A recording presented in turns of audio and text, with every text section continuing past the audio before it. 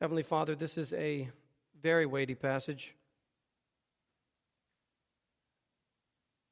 As we look at the future,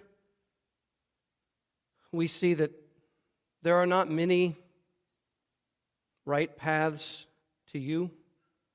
There is one right path, which is the Lord Jesus himself, who is the way, the truth, and the life, and no one comes to you, Father, except through your Son, our Lord Jesus. This is not a message that is well received by our culture or by our world at large across the globe. But Lord, it is true and it is urgently needed. God, I pray for anyone under the sound of my voice today who is at this moment on the wrong path. And I have no doubt that in this room there are a plurality of people known to you who in this very moment, perhaps not even fully cognizant of the fact, are on the broad way that leads to destruction. And God, I pray that you would awaken those individuals even now as we look at this passage, and that you would bring about a deep sense of urgency to get out of the state of lostness and to come into the state of grace, to come out of the state of sin and to come under the salvation and the righteousness of Jesus. God, for those who at least appear to be on the narrow path that leads to life, but are weary, spiritually exhausted, feel like they are running on fumes, I pray that you would renew the strength for all of us, God, and that you would help us not to grow weary and lose heart, for we will reap a harvest if we will not give up. So encourage us, warn us, and help us to feel the weight of these words. And we pray this in Jesus' name. Amen.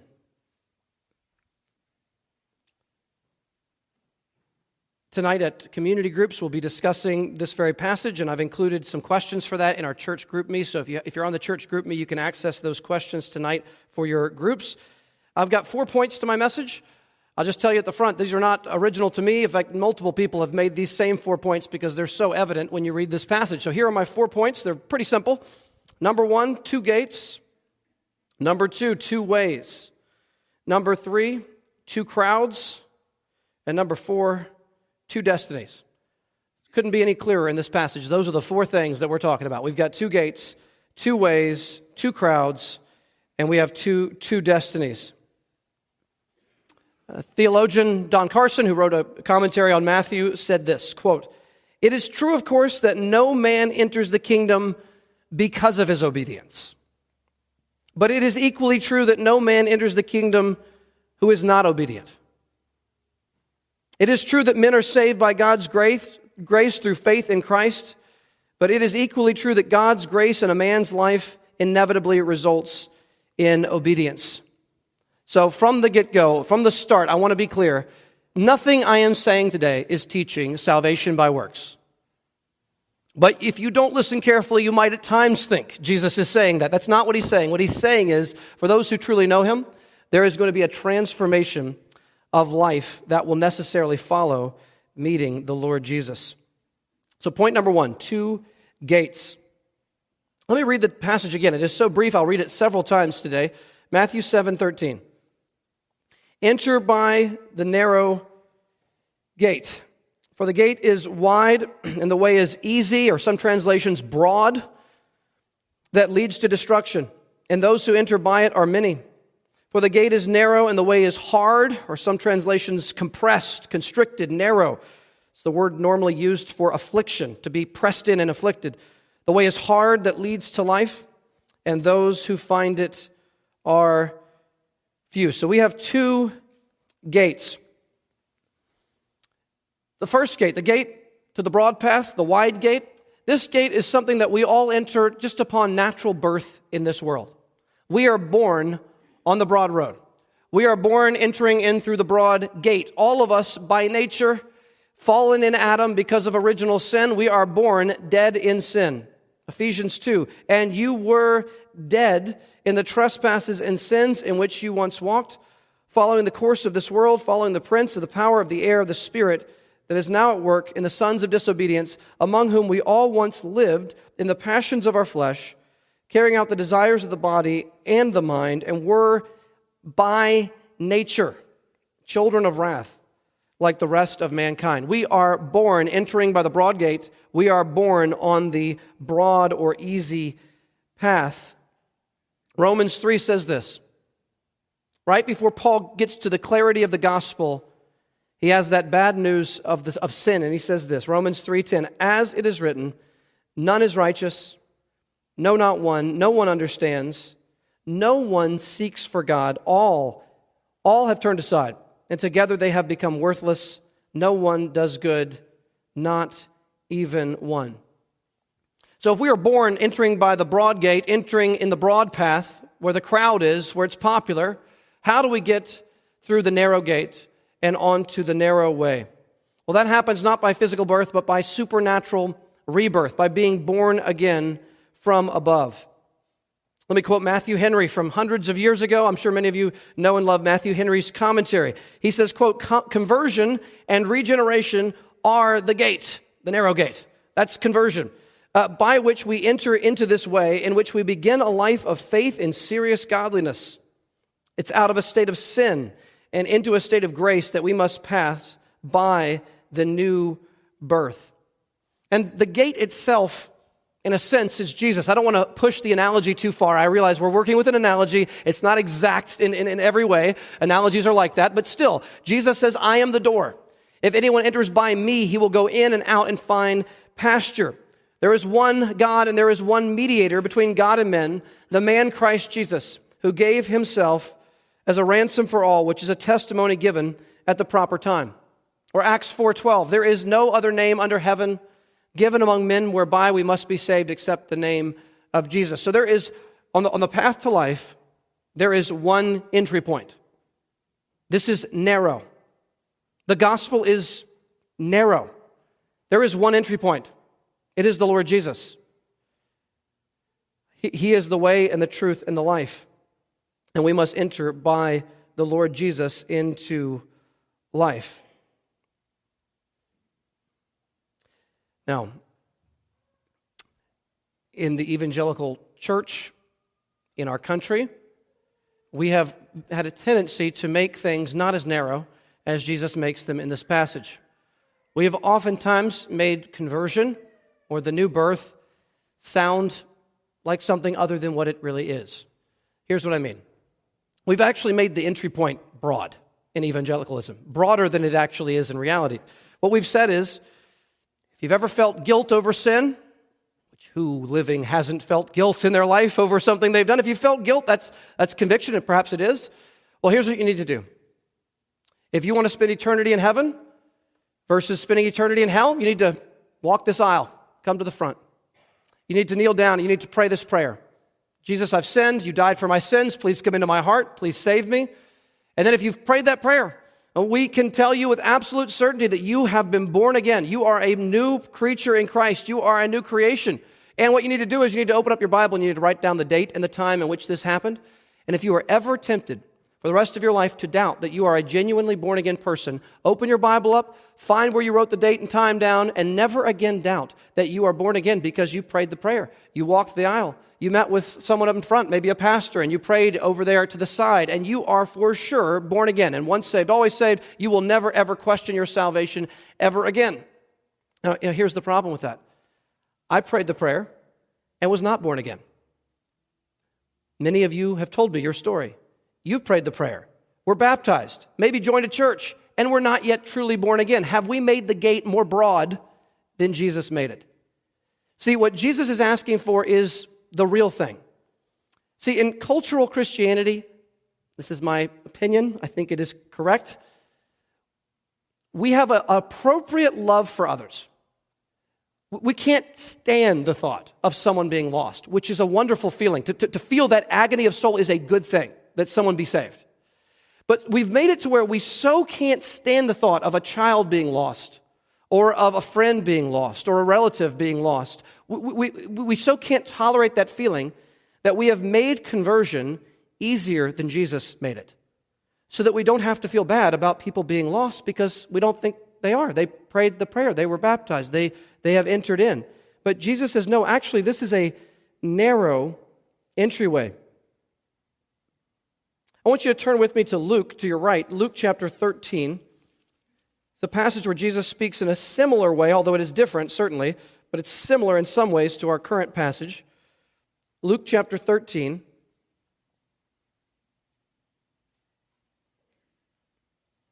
I've always found this to be a very challenging passage.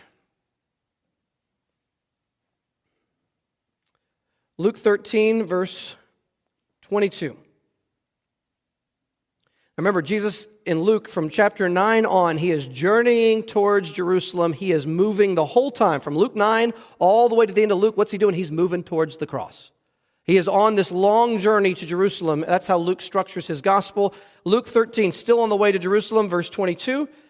Jesus went on his way through towns and villages, teaching and journeying toward Jerusalem. And someone said to him, Lord, will those who are saved be few?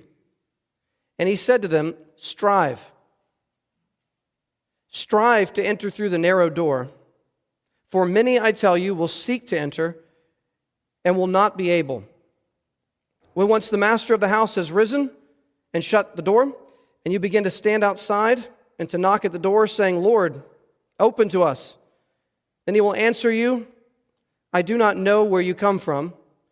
Then you will begin to say, we ate and drank in your presence, and you taught in our streets. But he will say, I tell you, I do not know where you come from. Depart from me, all you workers of evil. In that place there will be weeping and gnashing of teeth when you see Abraham and Isaac and Jacob and all the prophets in the kingdom of God, but you yourselves cast out. And people will come from east and west and from north and south and recline at table in the kingdom of God. And behold, some are last who will be first, and some are first who will be last. Now look back here. This person says, Lord, how will only a few be saved? Look at verse 24. Jesus doesn't give the answer. He doesn't say yes or no, although in Matthew he does tell us it's a few. But here he doesn't give an answer. Jesus, have you noticed this? Jesus doesn't spend a lot of time with hypotheticals. When you ask Jesus a hypothetical question, like how many will be saved, kind of an up-in-the-air question, what does he do? He turns it to personal application immediately. He doesn't want you to relax with the idea of, okay, I can figure out the answer and move on. No, he immediately turns the question and says, will you be one of the saved? And look what he says, verse 24. Strive, agonize to enter through the narrow door. For many, I tell you, will seek to enter and will not be able. Now listen, are the people who are not able to enter, are they familiar with Jesus in this text? Lord, you ate and drank in our cities. We talked to you. We knew you. See, here is what Jesus is saying. On the final day, there will be, I imagine that, I don't want to exaggerate, I imagine that there will be hundreds of thousands of people on the final day of judgment who went to church their whole lives.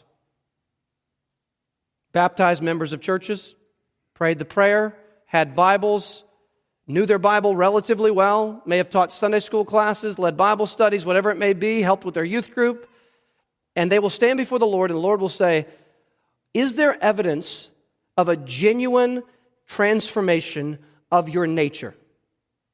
That you went from darkness to light, from the power of Satan to God, from dead in sin to truly alive in Christ?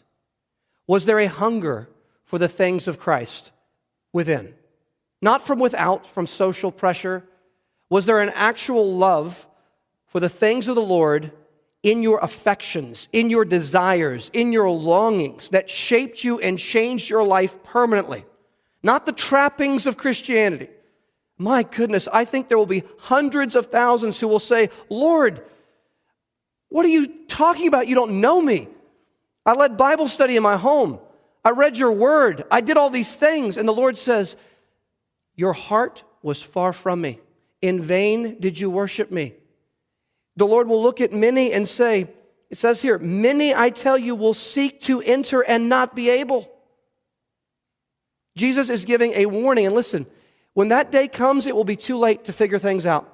The door will be shut at that time, and it will be locked on the inside, and there will be no access point. You see it right there in this text. Look with me at verse 25 again. When once the master of the house has risen and shut the door, you will begin to stand outside and knock at the door, saying, Lord, open to us. And he says, I do not know where you came from. Salvation, the door of salvation is open today. It is wide open. New birth is available by God's Spirit right now. Forgiveness of sins is available right now, freely. Anyone who desires can take the water of life without payment because Jesus paid it all. In this moment is the day of salvation. Today is the day. But listen, there is coming a day where the door on the ark is going to close and there is no longer an access point for salvation. There's coming a day where the free offer of the gospel will no longer be available. The door that Jesus has wide open, the door of mercy that he has flung open for sinners, all by grace, all for his glory, all for our good, is freely accessible right now. All we must do is turn from loving sin and self and turn to loving Christ, truly entrusting ourselves to him and his finished work. And in that moment, we walk through the door of salvation like the doors of paradise.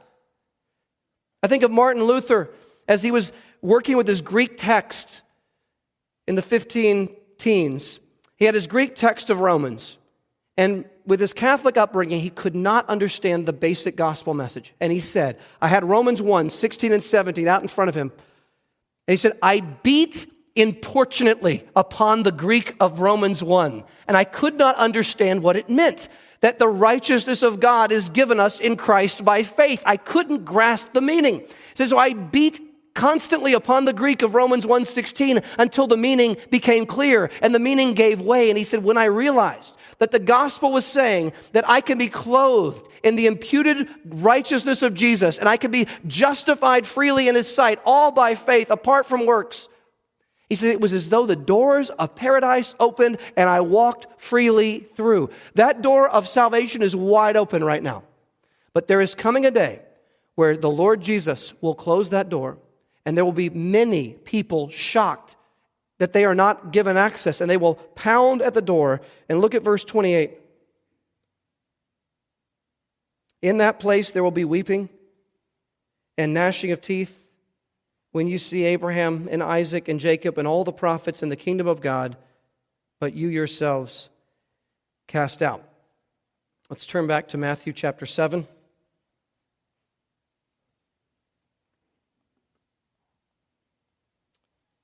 So we have two gates, and the gate of salvation is the gate of Jesus. It is the gate of mercy, but it is not a gate that will be open forever, but it is open right now.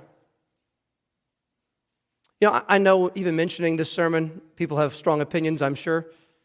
Jonathan Edwards preached an infamous sermon, probably the most famous sermon in American history. You know the name of it. You probably read a paragraph of it in high school, in your English literature class, showing you how crazy all the Puritans were in their preaching. And you probably read a paragraph from Sinners in the Hands of an Angry God. Now, that's not the only kind of sermon that Edwards preached or the Puritans preached, but Edwards did preach a number of sermons on hell that are unlike anything you will read written today. My goodness. And by the way, I'll just say you'll be hard-pressed to find almost anything in that sermon that is not from the Bible. I'm not kidding you. But let me say a word about that. Jonathan Edwards preached that at his home church in Massachusetts. And no remarkable outpouring of God's Spirit occurred that day. He tucked the sermon manuscript away. And there was a revival going on. George Whitefield was preaching, and there was a revival beginning in the colonies in the 1730s. And Jonathan Edwards was invited to preach at Enfield, a little bit further away from where he lived. So he and some other pastors got on horseback and rode to Enfield. And my wife and I actually went to Enfield, where it is now. We actually stood in the very spot where he preached this sermon. There's no building standing anymore. It's just a field really next to some other buildings. But I got to stand right, there's a little stone there where this sermon was given. I had to go there myself. I wanted to see this for myself. And we got to stand at that very spot. So Edwards and some of his pastors went to Enfield.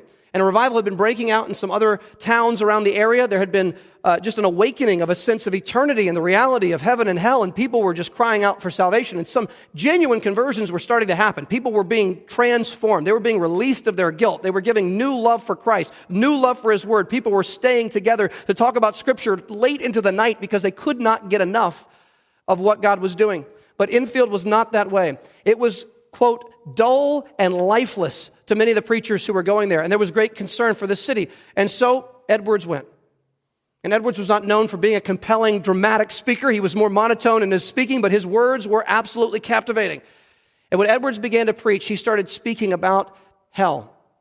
And one biographer said, in Edwards' day, hell was as real a place as China is. In other words, we just know it exists. You may not have been there yourself, but we know it is real. It was assumed. But the problem was people did not sense the reality and the urgency of hell. So Edwards preached that sermon.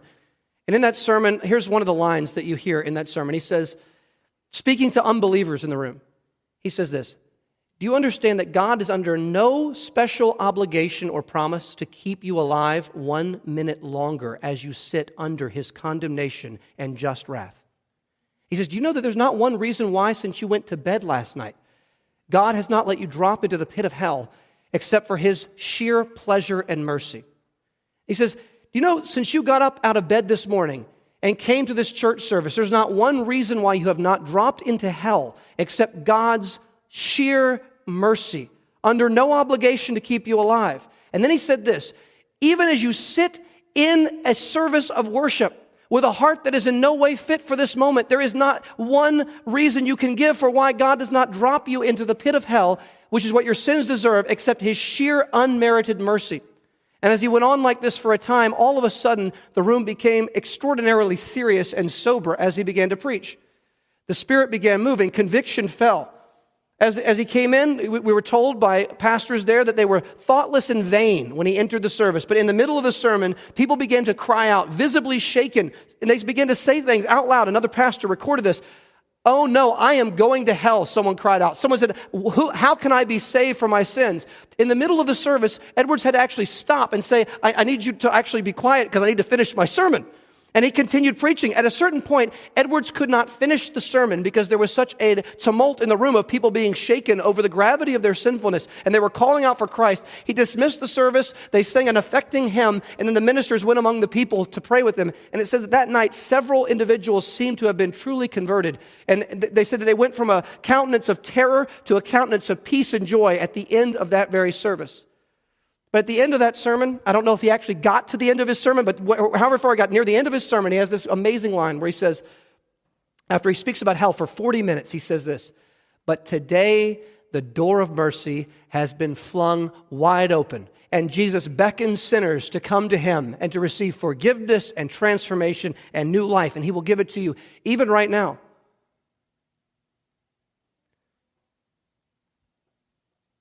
If you are listening right now, and maybe you would say in your heart of hearts, I've been putting this off. Outwardly, I might look like I'm going through the motions. Inwardly, I know I am not in a good place with the Lord. I'm not even sure I know the Lord. If that's where you would be right now, I would urge you with absolute seriousness to speak to the Lord and say, Lord, if I am not a believer, please show me that, and please lead me to Christ. And if I'm a believer, please give me the assurance of my salvation. Please open up the floodgates of mercy and assure me. Give me a love for holiness, a love for your word, a love for the things of God, and please put me on the right path, the narrow path that leads to life. So there are two ways spread out before us. The broad way, we walk from birth. All of us, like sheep, have gone astray. We have turned every one of us to his own way. That's the broad way. And the Lord has laid on Him, Jesus, the iniquity of us all. See, the broad path is easy. It's the path of least resistance. The broad path is the path that you just naturally follow. It goes with the crowd. It follows whatever's popular in the culture. It avoids persecution for righteousness' sake at work or wherever, at school. It's as easy as drifting. I want you to turn to the right to Hebrews chapter 2. A few books to the right to Hebrews chapter 2.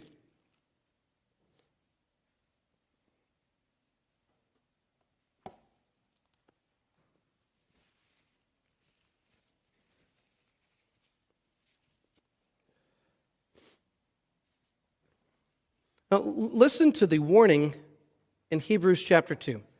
Chapter 1 has just painted a picture of the glory of Jesus. He's the radiance of God's glory. He upholds the universe by the word of his powers, etc. Now look at chapter 2. This is the first command in the book of Hebrews, chapter 2, verse 1. Therefore, we must pay much closer attention to what we have heard, which is the gospel of Jesus, lest we drift away from it. For since the message declared by angels proved to be reliable, and every transgression or disobedience, this is in the Old Testament, received a just retribution, how shall we escape, now in the New Testament, how shall we escape if we neglect such a great salvation? Now, do you hear that? What does it take to be lost? All it takes is neglecting our great salvation. If we simply neglect what we know of Jesus and we harden our hearts against the truth, we will naturally begin to drift away. Verse 1. I know this is an intense quote. This is from Charles Spurgeon. He said this. Spurgeon said, "The mere neglect of salvation is enough to damn you." That's Charles Spurgeon.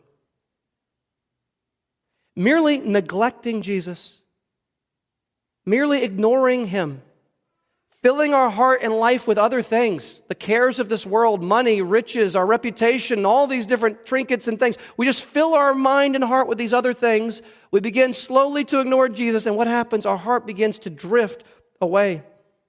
The broad path is easy. It goes with the current. The current just pulls us along. There's no resistance. Everyone's saying the same thing. We just float with the crowd down the stream, not knowing that destruction awaits. Jesus says in Luke 6:26, "Woe to you when all speak well of you, for so their fathers did to the false prophets." Let's move to the narrow path. You can turn back to Matthew chapter 7. The narrow path. You remember before Christians were ever called Christians?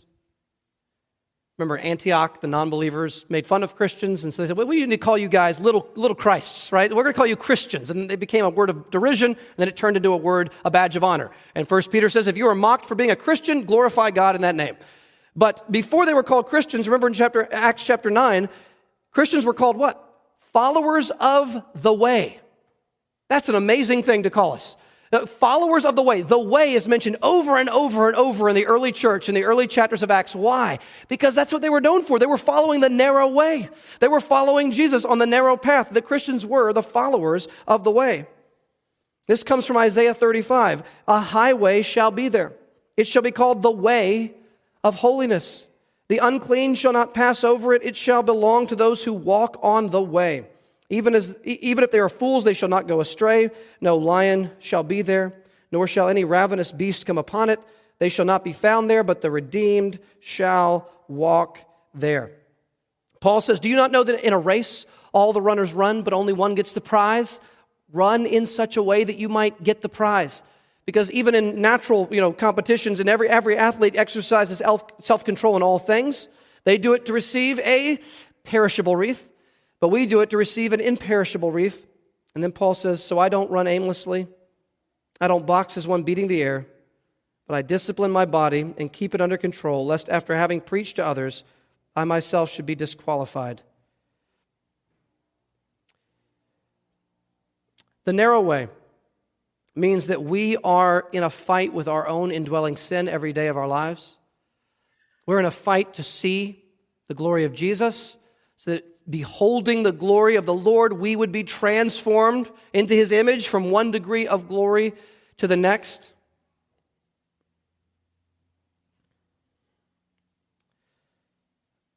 It means that when we are at work or at school, we work with integrity, we love others, show kindness, we repent when we sin.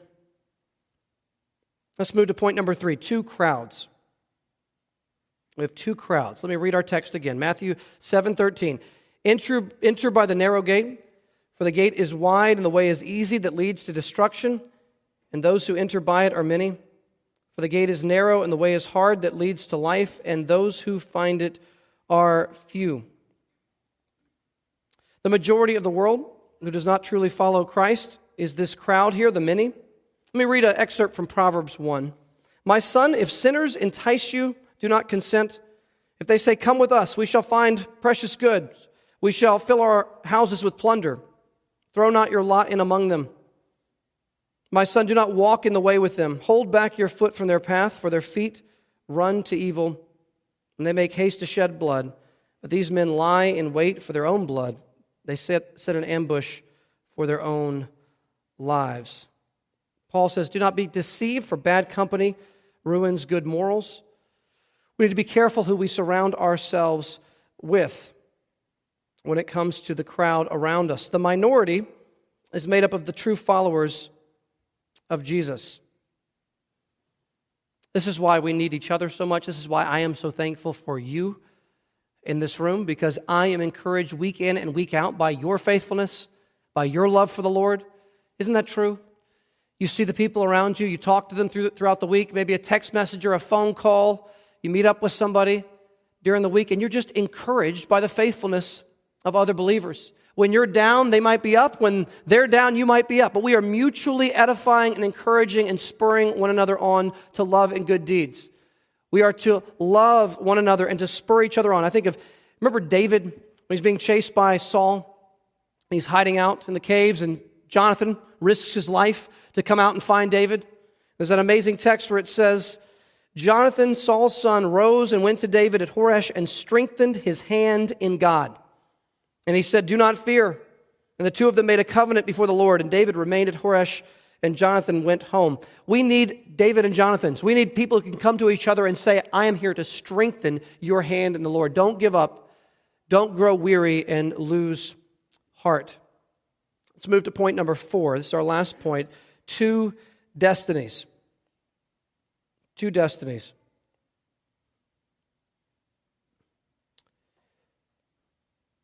One path, the broad path, leads to destruction, and the narrow path leads to life. Turn with me to Psalm chapter 73. Psalm chapter 73.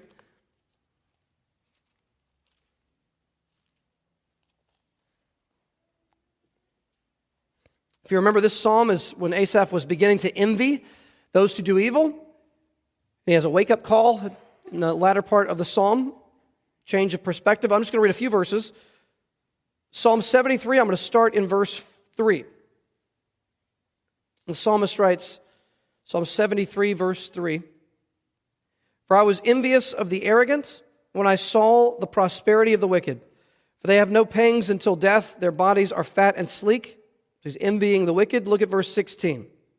What does he do with that envy?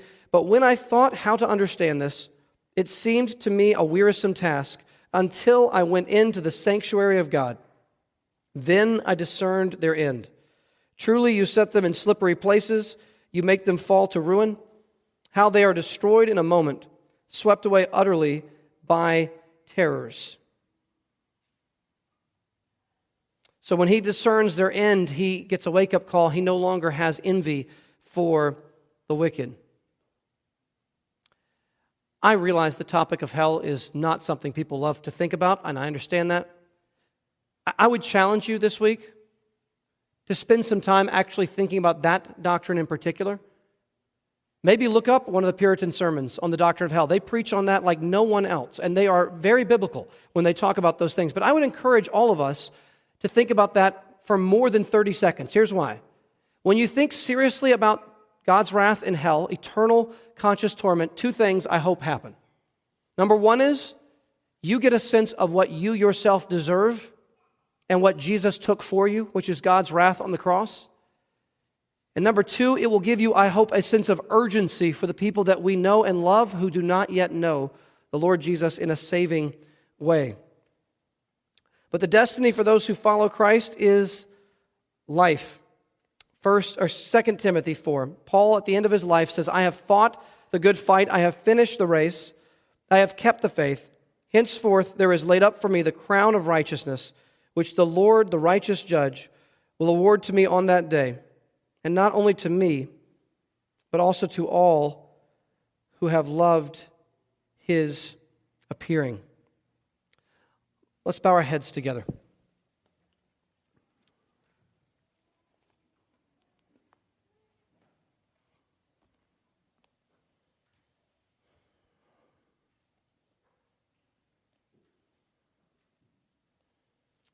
Lord Jesus, it is certainly difficult to stay on the narrow path. There are so many temptations and challenges that would lure us and lead us astray. God, I pray for anyone who at this moment is straying off that path, that this would be a wake-up call, that you would waken them to the seriousness and danger that they are in, and that they would flee back to Christ. They would flee back to the path of repentance and obedience to you. And Lord, for those who at this moment are not on the right path, that you would awaken them as well and draw them to Christ. Lord Jesus, thank you that you give us great grace and great mercy to continue all the way to the end faithfully and to persevere to the end. If we truly know you, you will not let us go. You are the good shepherd as well as the door. And the sheep, your sheep, the true sheep, know your voice. They follow you. You lay down your life for them, and you hold them in your hand, and no one can snatch them out of your hand. God, I pray for encouragement, grace, and spiritual refreshment in you that would help us to endure the race before us with joy and confidence in your goodness and your grace. We pray this in Jesus' name. Amen.